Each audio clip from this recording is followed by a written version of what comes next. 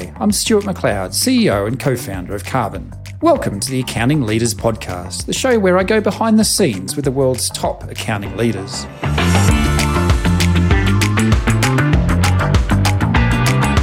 Today I'm joined by Martin Bown, the founder and managing director of My Management Accountant, an accountancy service that works with small businesses across the UK to help them save time and money.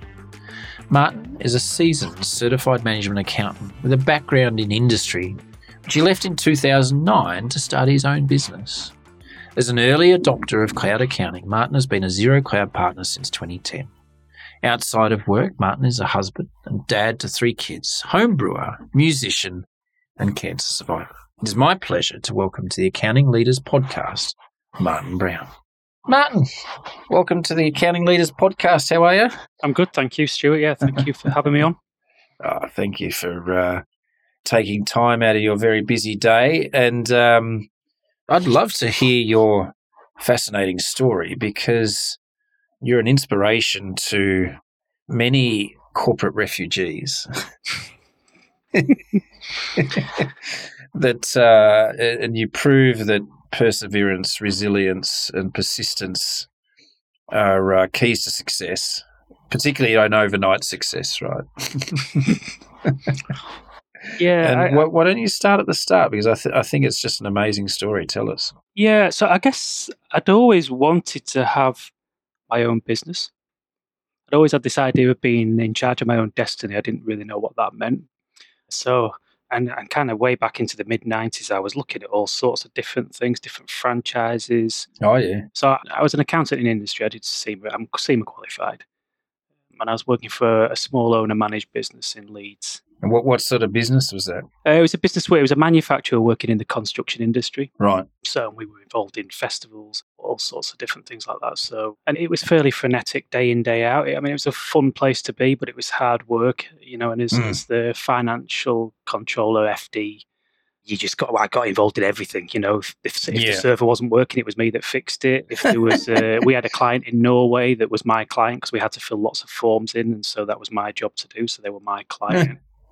We set up a business over in the Middle East. So there was loads of stuff to do. Really, really fun time. But I was always looking at something else. I remember looking at Subway franchises, Papa John's franchise.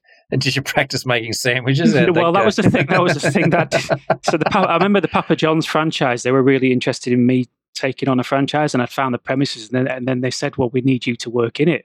and I was like, "No, that's until 3 a.m. in student part of Leeds is not going to happen." So that was that finished. And I actually left that business that I was working in and ended up going into a big corporate. So I was a big BPO, big outsourcing business. We had a team. I had a team working that reported into us based over in Noida in Delhi.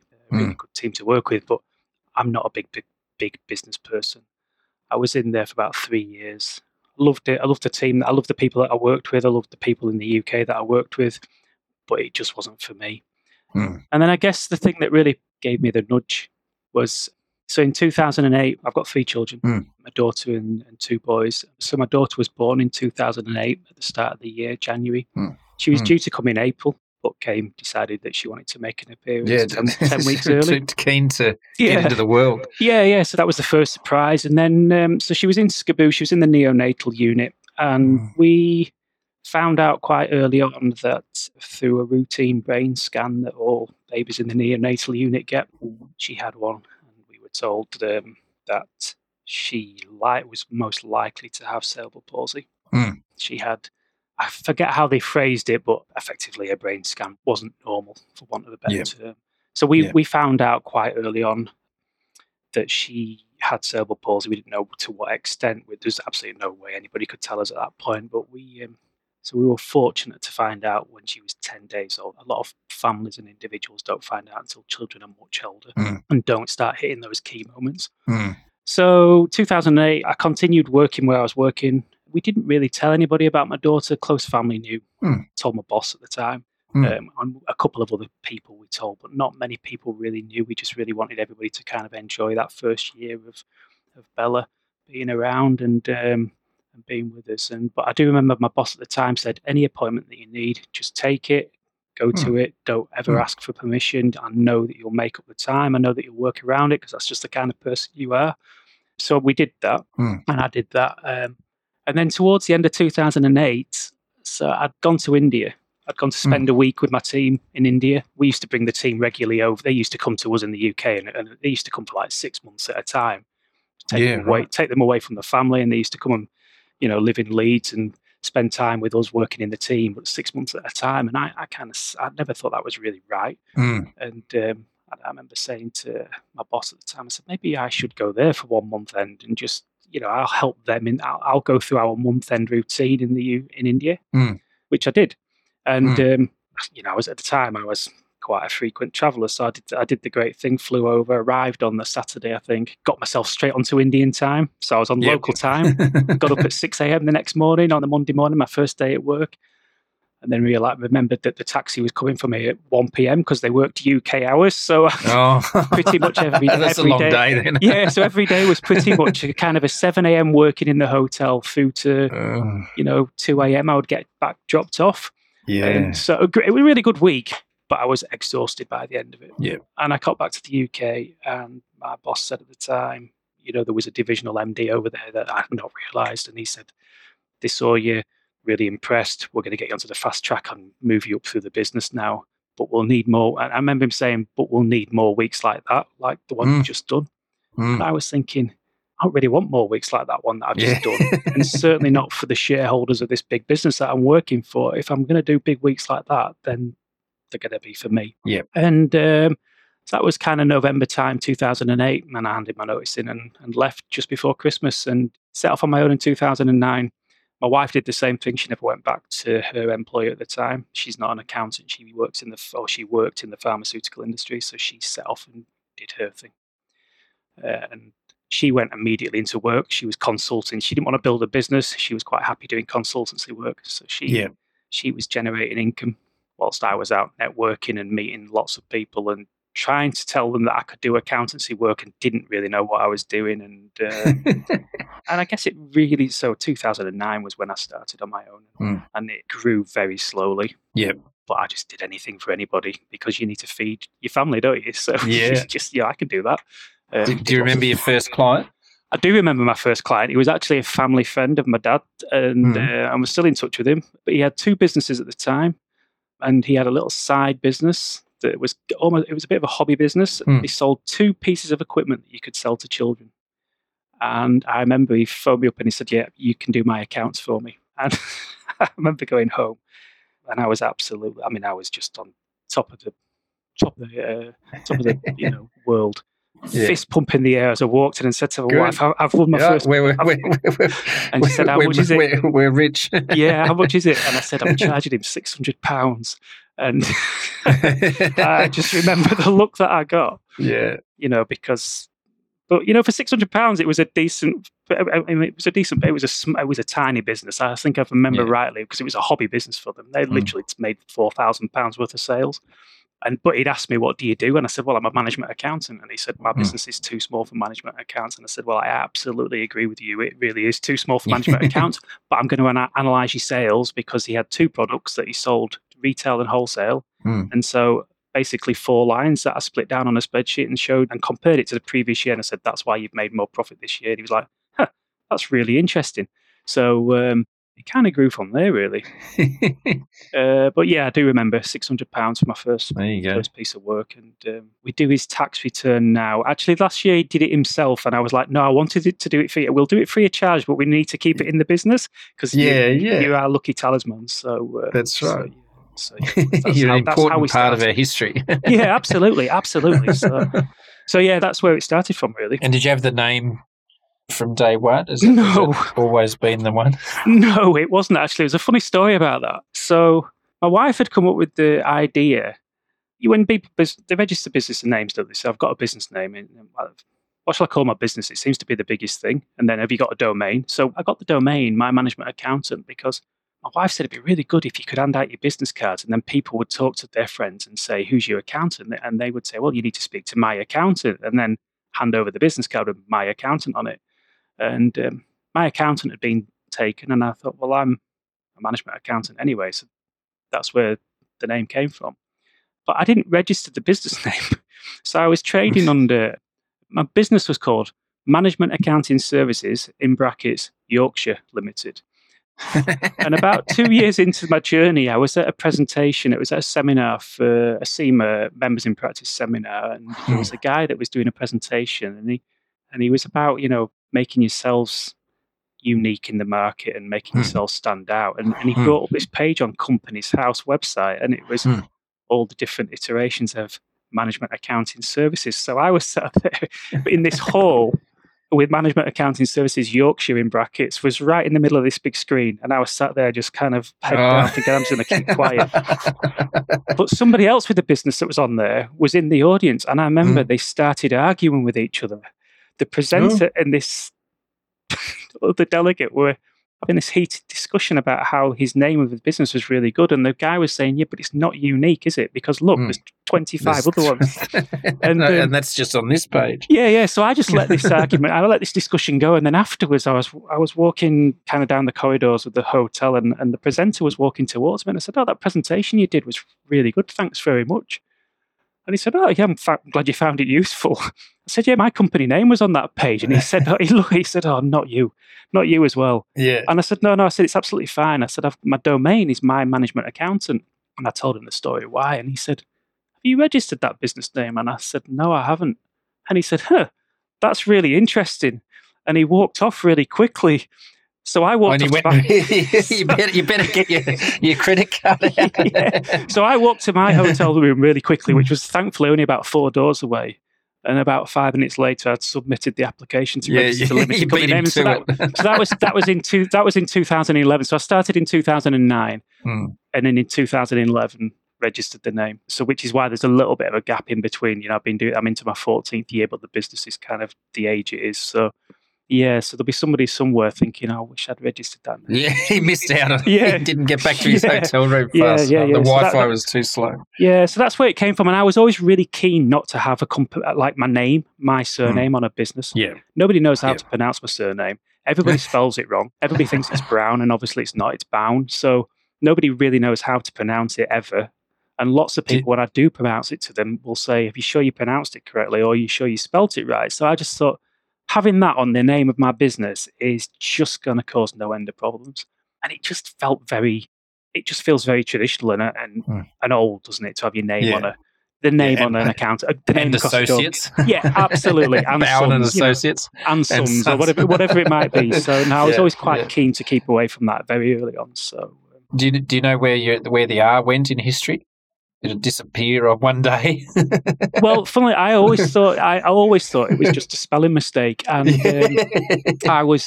somebody's misspelled, and you don't misspell Brown to be Bound. It's usually the other way around. But I was once chatting to somebody that was from France, and they said, "Have you got any French relatives?" And I said, "No, not that I know of." And she said, "Because your surname is very Norman. It's from Normandy, and actually, if you look at it, it is a Norman website, a Norman name on this website that I was reading about." So.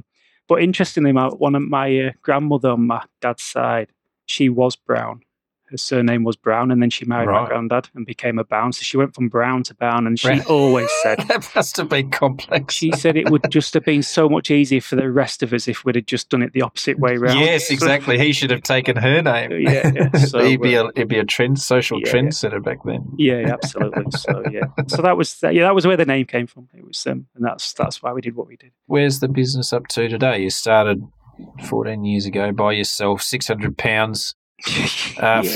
Where he's spending most of his sales on your accounting, which is very generous of him. He must have been a good friend of the family. Yeah. So we've grown really steadily. It was me until 2013. And then I realised I reached a point where I actually thought, well, I now need somebody to come and help me. I don't know what they'll do, but they just need to come and help me. I need help. So we started in 2013. Joanna, who joined the business, and she's still with us, Joanna. So cool. She joined in March 2013, and we've just grown steadily. So today we're at 13 people. We were 14 up to about 3 weeks ago, and somebody's recently left. But we've just grown nicely in terms of who we are. We went into lockdown, I guess, on around about 9 or 10 people.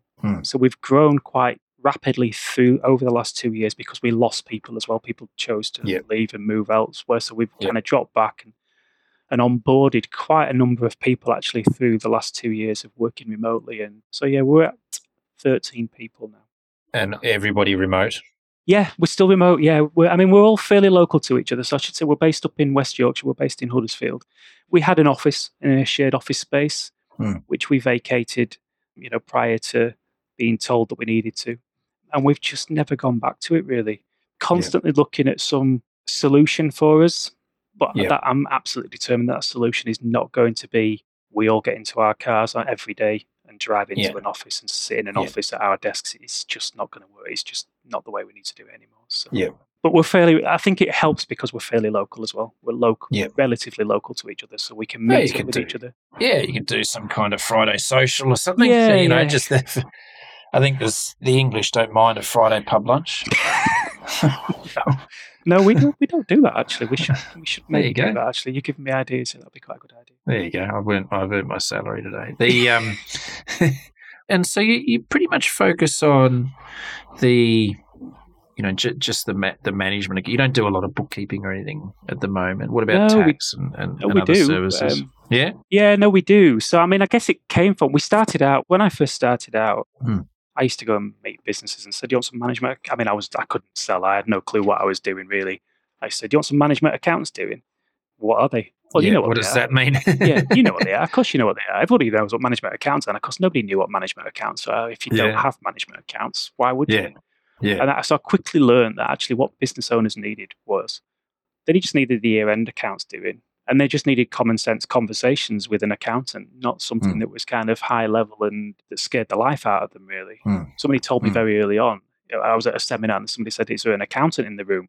And I put my hand up and said, "Yeah, I'm an accountant." I remember she said, "People would rather go see the dentist than come and meet you." And thanks very much. Yeah, I remember thinking, hang on a sec. That's not really how I want my meetings to be. I don't want people to be absolutely fearful. So I learned quite early on. People just wanted compliance doing well.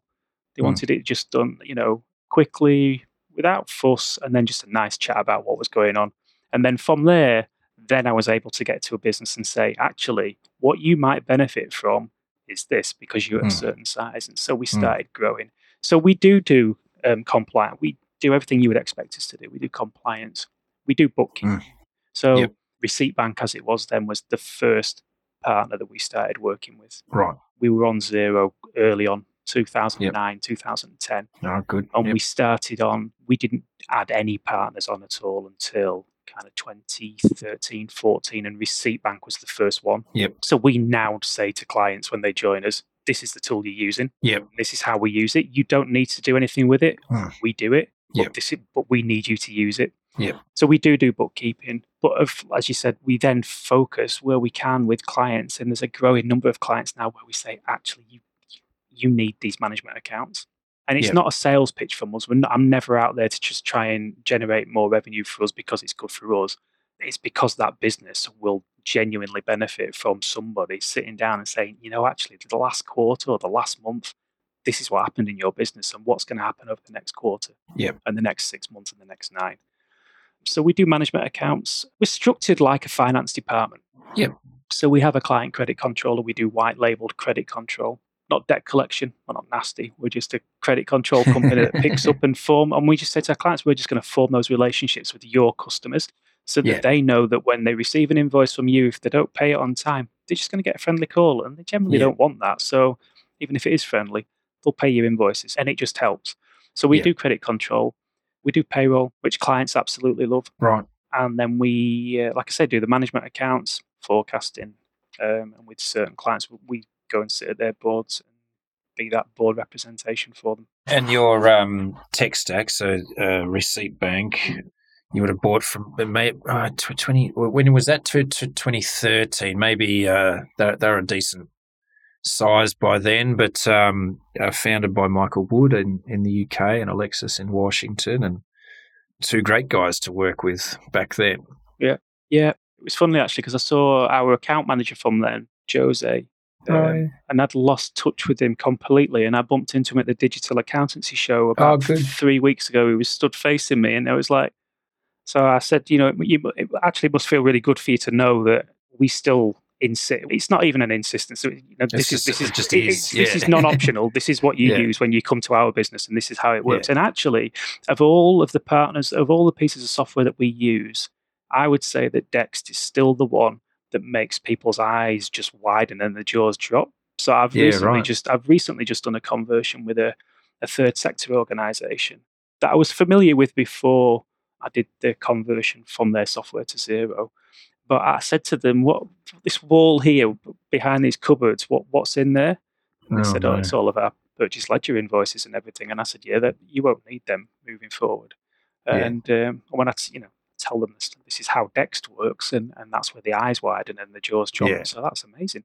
So yes, we use. So like I said, Dext is non-negotiable pretty much. Yeah. I still love the fact that it was probably key factor number one why we were on Xero in the first place. But the live bank feed, it still is just when we come across clients and they'll say, no, our accountants never turned on our live bank feed. They just import statements, and it's just like, no, that's literally the first thing you need to do. Yeah, because that's your real time reporting. And again, when you go to a business where they do, they come from more traditional software and they're doing that monthly or quarterly bank rec, and then we say, actually, the first thing you're going to do on the every day is reconcile your bank account. Yeah, that's still amazing. So I guess in terms of what we use for Dext, like I said, we're Xero Gold partners. We've used Xero right from the start.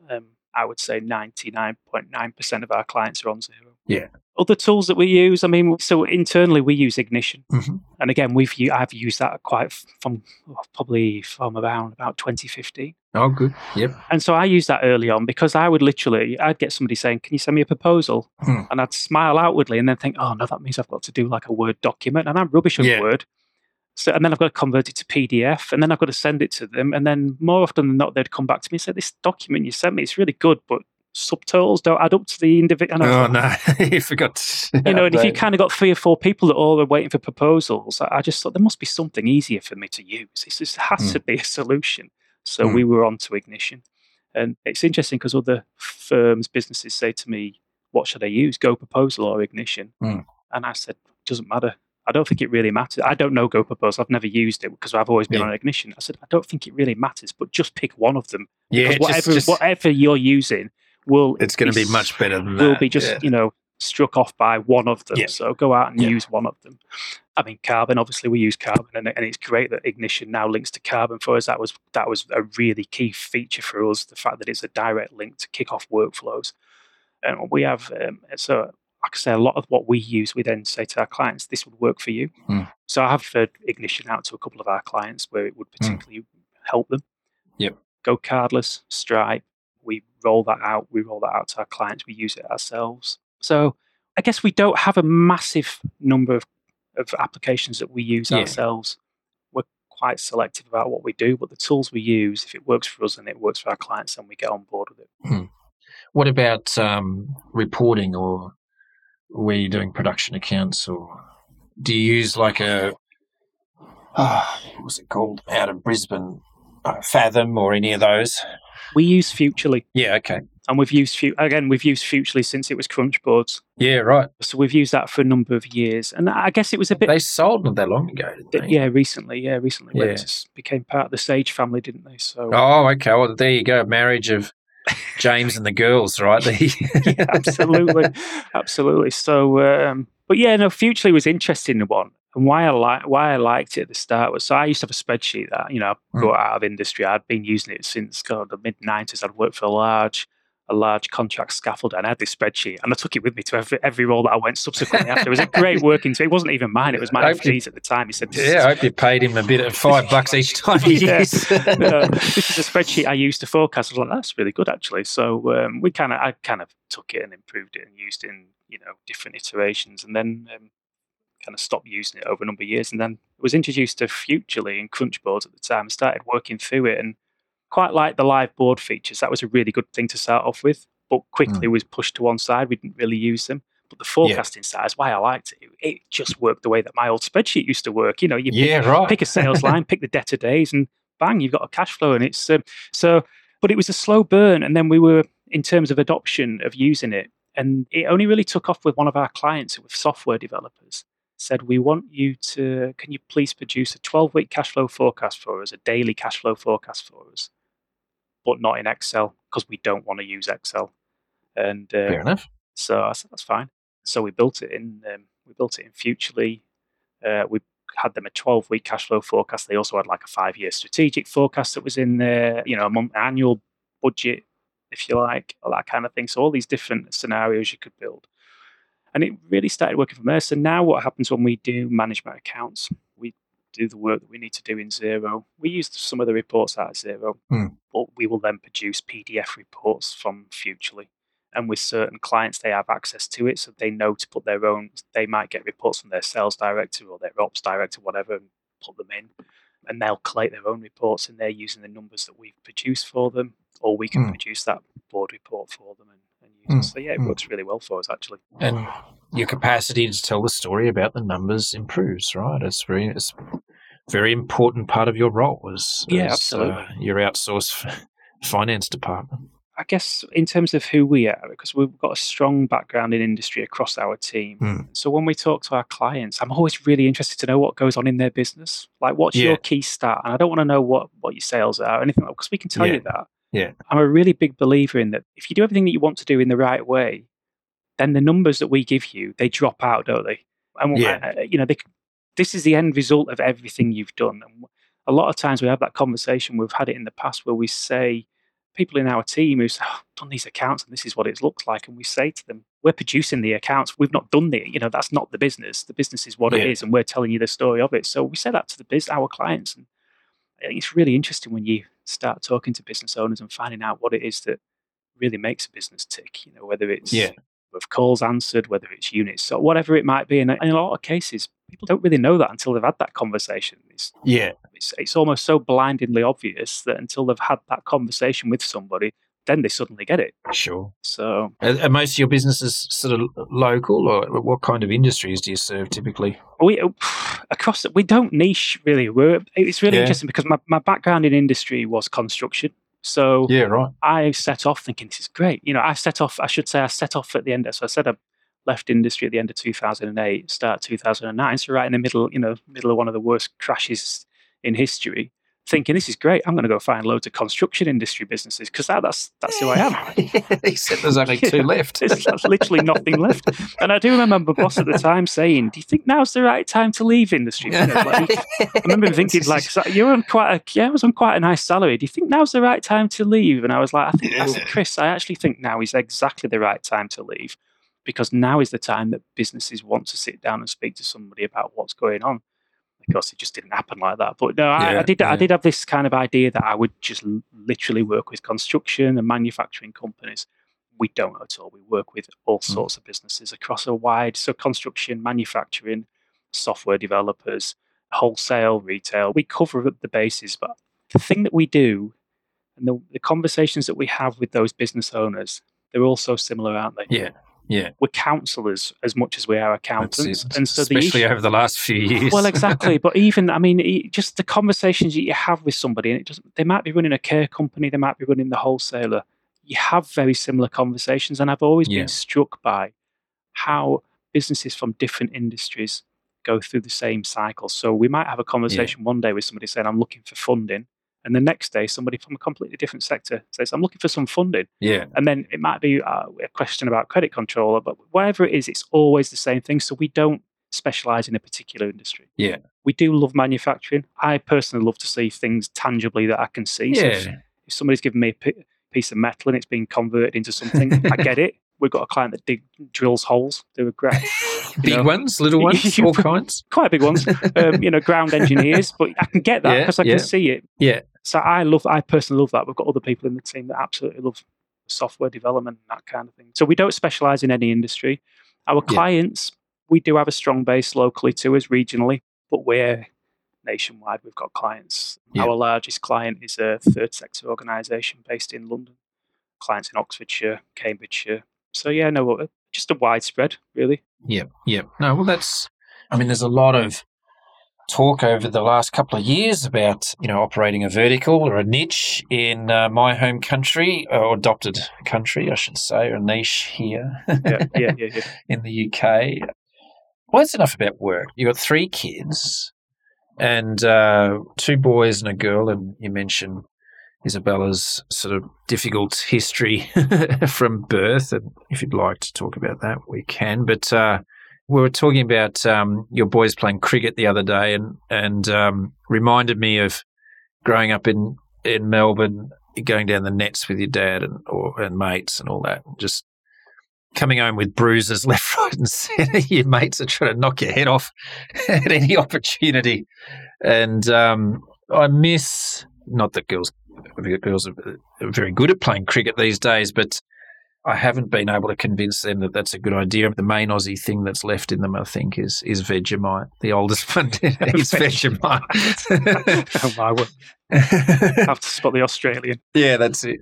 She's tried to take it to school a few times, and her class. No, I imagine Americans probably just look at her like she's completely. Yeah, no, they're a fuck off. Yeah, no, I told you my wife's American, and she just said, "I mean, I have Oxo or Bovril in the winter. That's a nice drink, because it reminds me of going to the football with my dad when I was a kid. There you go. That was the half-time drink because you had to have it to keep warm, otherwise you'd freeze. Yeah, otherwise you get hypothermia. But my American wife just looks at me. She's like, why are you drinking beef extract as a cup of instead of a cup of tea? So no, Vegemite. I imagine Vegemite in Nevada is probably not that common. No, slightly unique.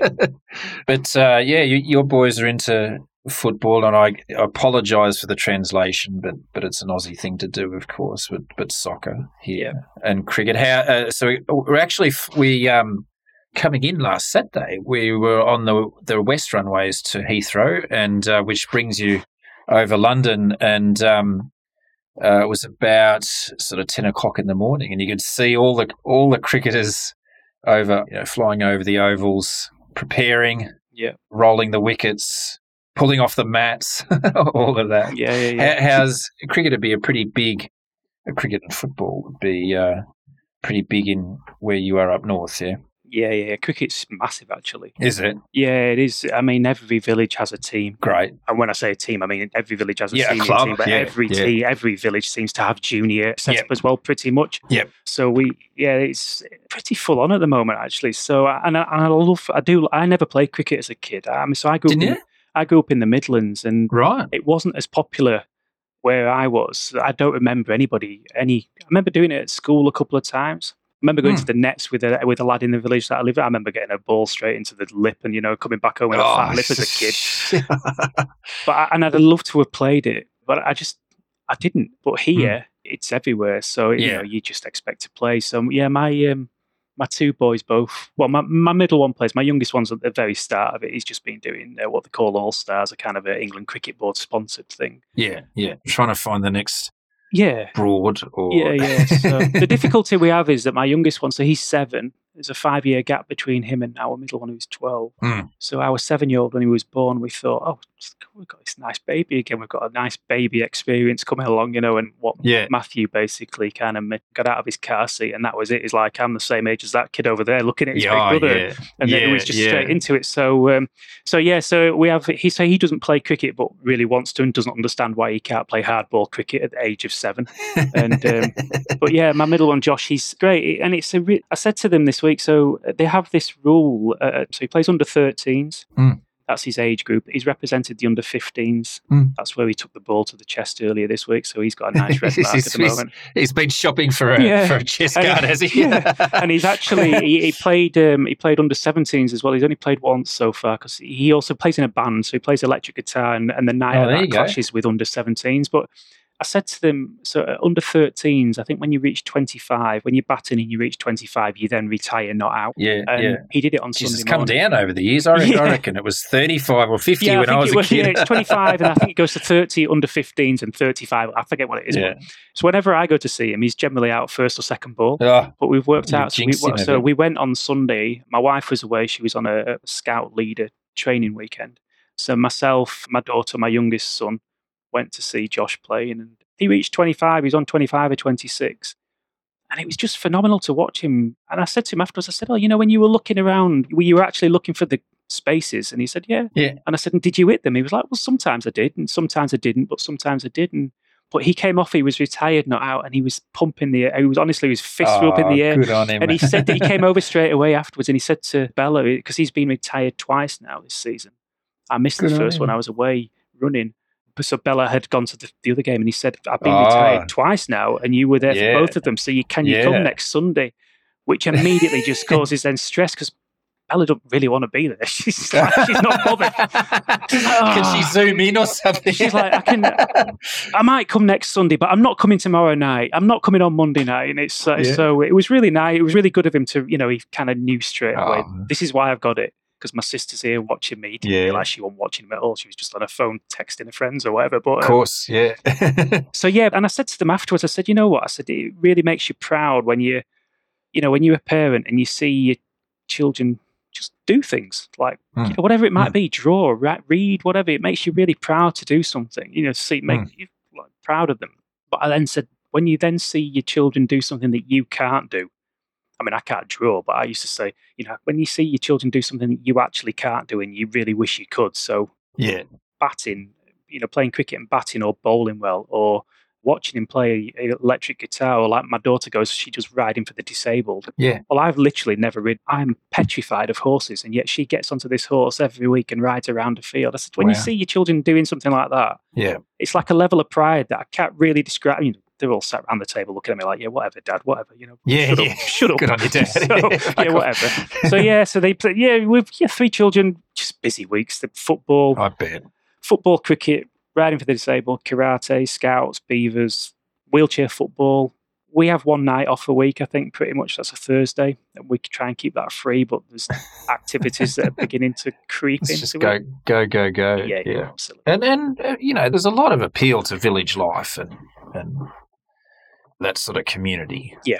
I mean, we absolutely... So where we live 5 miles south of Huddersfield. We live in a village called Kirkburn. And... we absolutely love it around here. I mean, I go out running, and within 5-10 minutes, I'm away out into the countryside. Yeah. And I was kind of chatting about it, wasn't I? So my wife, she's American. Tina's American. She moved here. So her previous office was in Times Square. That's where prior to relocating to the UK, she was in Times Square. And she hated it. She hated the daily battle with the tourists. I can't imagine what it must have been like going into Times Square for work every day. But, her office literally... pushing past Spider-Man. Absolutely. I mean, she's had enough of that completely. But so she went from Times Square to then working in in a small bedroom in a house in Wakefield, which is where we lived when she first moved over. And then we moved to the village. And to start off with, I used to get daily emails from her saying, there's cows in the field across the way, or the sheep are in the field. It's a bit different to Times Square. Yeah, absolutely. But we absolutely love it around here, really. It's just once you start having families, and then you start meeting other families that have got kids that you're doing your activities, or, clubs and schools and all the rest of it. Yeah. So, it's a good community. We know a lot of people. Like I said, my wife's involved in the Scouts. I'm involved in the local football team. Get to know a lot of people. How's your left foot? My left foot? Yeah. It's actually not too bad, to be honest with you. Oh, there you go. It was funny. So I gave up playing football. I used to play football, and I gave up in 2005. We got married in 2006. And my final game, I remember I had an absolutely brilliant game of football. There you go. Go out in the high. Really played well. And I remember the manager said afterwards, that's a really good game of football. Well done, Matt. And I said, I retire. And he said, you what? And I said, no, I'm retired now. Because I was getting married about 3 months later, and I'd never had a serious injury. I mean, I used to come off every week with an injury. I had sore ankles, sore Achilles, bad knees, whatever it was.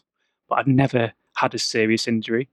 And I thought, I really just don't want to be hobbling down the aisle with a pot on. So I stopped. Yeah. And so I've really not played football since. And I kept a pair of boots in the garage, and it was like a number of times, do you want to throw those boots out? I said, no, I'll keep them. You never know when you might need them. And I wore them recently. About 2 months ago, I put them on for one of my junior football training sessions. And one of the kids passed the ball to me, and I had a shot. I put the ball into the top corner. I was absolutely amazed. I mean, there you go. Straight in. I can't believe I've just done that. Retire again. These kids were looking at me like, that was amazing. And then I looked at my boots, these boots that I'd kept for 15 years. The sole had just completely fallen off it. So good. I'm retired. I'm completely done. So, one and done. Yeah. So, But you mentioned running. You've completed not only marathons, you do some ultras, don't you? Yeah, I've done a couple of ultras. I've done Yeah, I've done about 3 or 4, I think. I've done one. My first one was a 40-miler that I did with a group of friends over the peaks, over the Peak District up here. I've kind of done a couple of 30-milers, another one over the Peak District. I did one last Christmas. I did one, so I was 50 at Christmas, Oh, just after Christmas, and I decided, what are you going to do? My wife said, what do you want to do for your 50th birthday? And I was like, well, actually, I just want to go out for a really long run. And then I thought, that's really antisocial, Martin. I tell you what I'll do. I'll go out for a really long run the day before my birthday. Yeah. And then I can have a drink on my birthday with everybody and be sociable. So I found an event in Shrewsbury, and it was a lapped event around a cycling course. It wasn't a velodrome. It was kind of it was like a road, a mocked up road, I guess, for mocked up road races, a 1 kilometre course. So I did 50 laps of that. So you could do as much as you wanted. It was a sunrise to sunset challenge, which my birthday's mid-December, end of December. Sunrise to sunset. It's a bit chilly. Yeah, it was actually all right. It was not a bad day, but I set off and I said, that's it. I'm doing 50 laps, 50k, so 31 miles. So that's a good hit out. Yeah, and I would say, it was probably my best run I've ever done, pound for pound. I didn't stop. I didn't get cramp. It was really good. So yeah, I've done a few ultras, and I've done, I guess altogether with marathons, I'm on 24. I would have done 25, but I dropped out of one about 3 weeks ago. I got to about 16 miles and I'm not enjoying this. I saw a sign. Not my day. Yeah, I just saw a sign for the finish, and I thought, you know what? And one of my mates had gone past me, and he said, are you all right? And I said, no, you carry on running. I'm just going to go through this gate. And I unpinned my number, stopped my watch, and it was the simplest decision I've ever taken, I think. So yeah.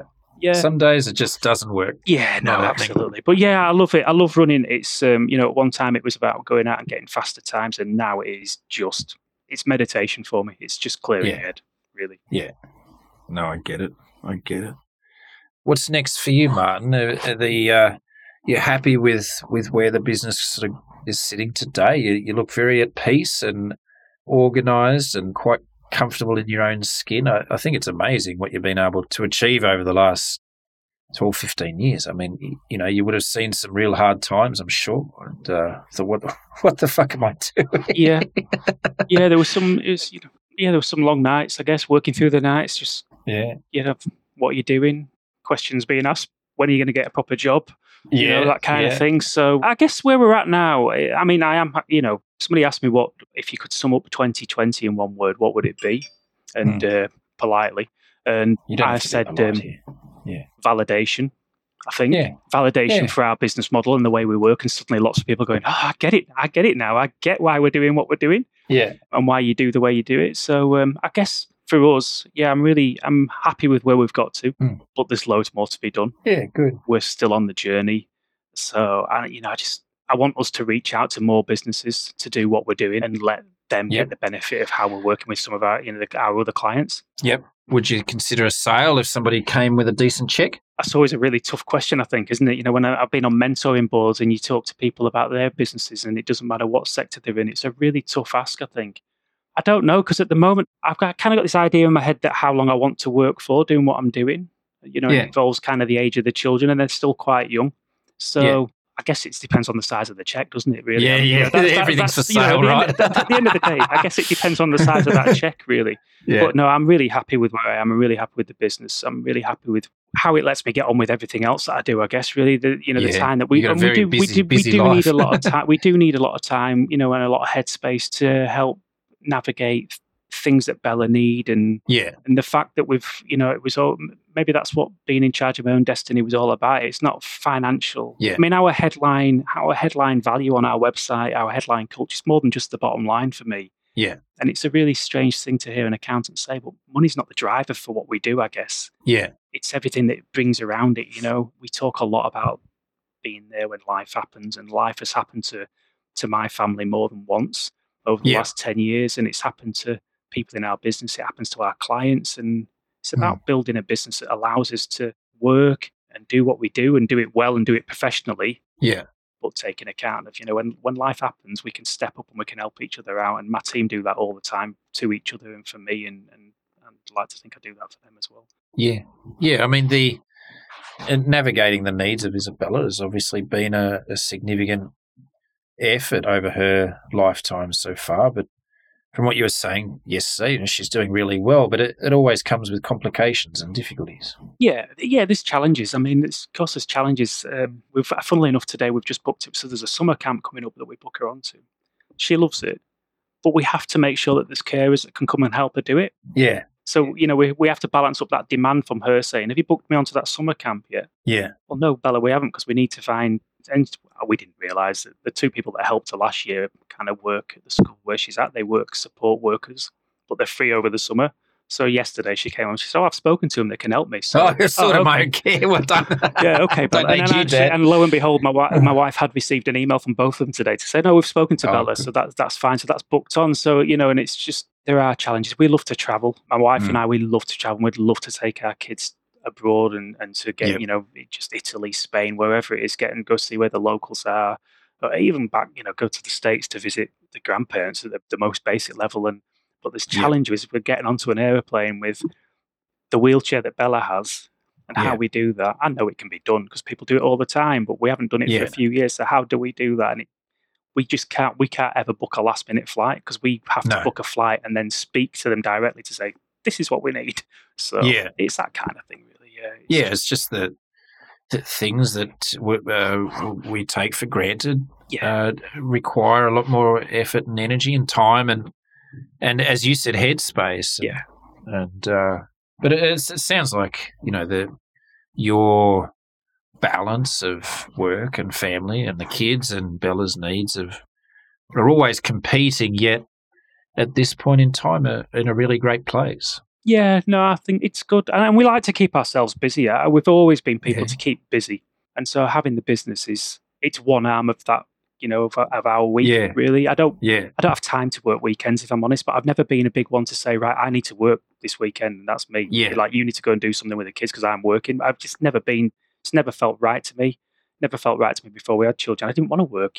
I work hard enough during the week. So we get to a certain point now, and that's the great thing about being remote is that I can be up and working before people wake up in the morning, and I can take a break for the morning routine. I do the school runs. I can, collect my youngest from school if he wants me to, or if he don't want me to. Sometimes it's like, I don't want you today, I want my mum, and whatever it might be. But that's the great thing about it, isn't it? Whereas even just going back to when we were in the office thinking, oh no, it's my pickup today, and then having to pack up quickly, leave the office, drive home, drop him off at home, go back to the office to finish off. We don't have that. I don't need it. Nobody needs it. I don't want any of my team to have it. No. So and we've interviewed people over the last couple of years, and they've said, what can I do about school assemblies and this and that? And it's like, you don't need to ask about a school assembly. If you're in a school assembly, you go to the school assembly. You don't need to ask.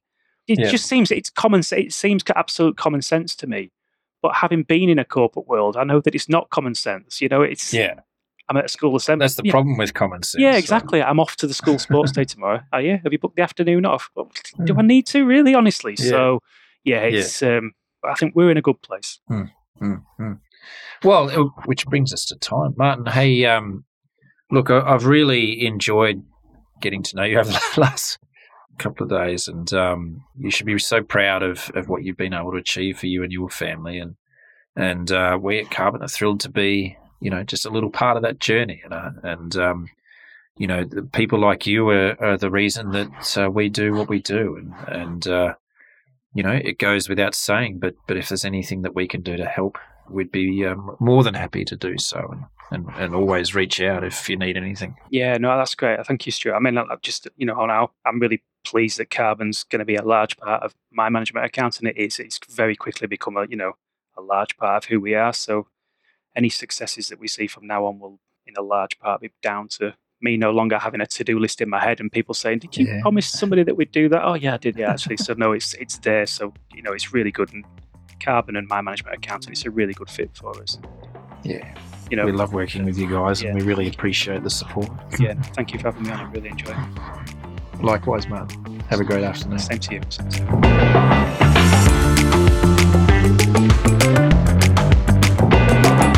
Thanks for listening to this episode. If you found this discussion interesting, fun, you'll find lots more to help you run a successful accounting firm at Carbon Magazine. There are more than 1,000 free resources there, including guides, articles, templates, webinars, and more. Just head to carbonhq.com/resources.